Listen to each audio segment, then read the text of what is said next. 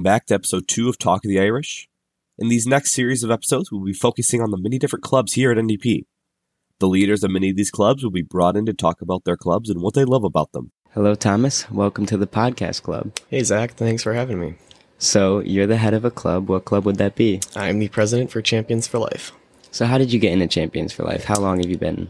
Well, I joined my freshman year, but I became secretary in my sophomore year. So what had happened was our old president, Margaret Allard, she was graduating, and she actually sent me an email. Well, I had seen the ballot coming out for sophomore year, and this was during COVID.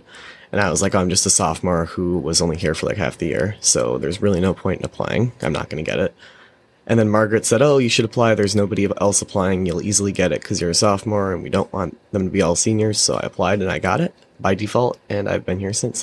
You got the secretary position? I did. And then I held that for sophomore and junior year, and then I took president by default after all the seniors graduated.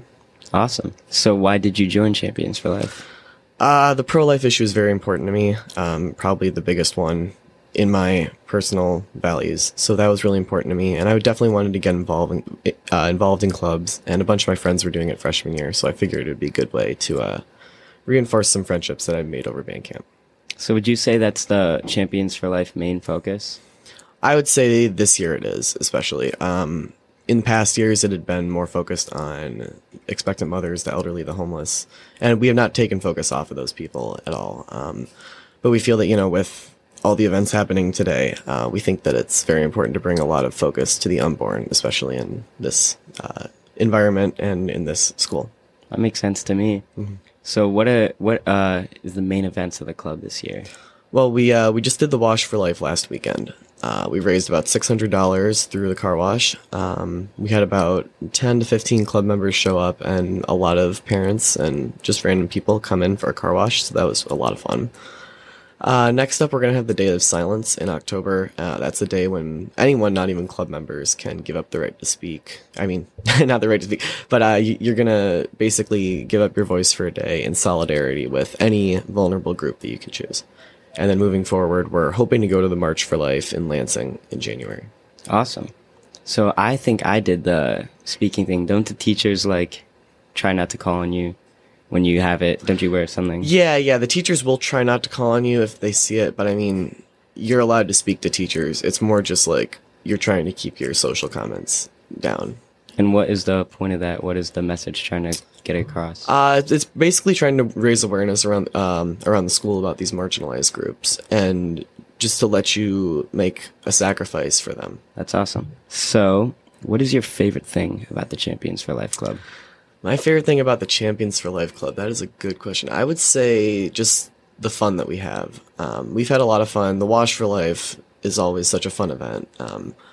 You get to spend 3 hours with your friends washing cars, sometimes in the heat, but you'll spray each other. We get pizza at the end, and it's really just a fun time. You're all working for the same goal, and it really helps to cultivate some friendships. So would you say it's a lot of work? Because going to the March for Life, doing all these things, is it a lot of work? Or is it it's as much work as you want to make it. You're not required to do the wash. You're not required to do the march. So you just have to do 3 activities throughout the year.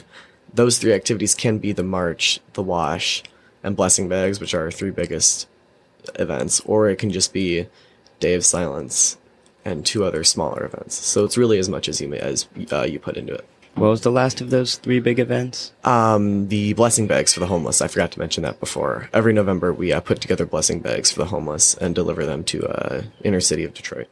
So what is the full list of groups that Champions for Life tries to work with? The unborn, expectant mothers, the elderly, the homeless, and the imprisoned. And we do at least 1 activity for them every year. Okay, and my final question is, what is the role of your faith in this club?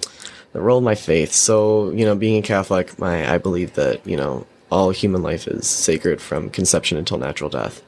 And so Champions for Life tries to hit on that belief from the very beginning to the very end, and as many places in between as we can do. So as a Catholic, that really fuels my desire to help out with this, but it really is apart from faith as well. Well, awesome. Thank you for coming on the podcast. I'm excited to see what work you guys do throughout the year. Great. Thank you for having me.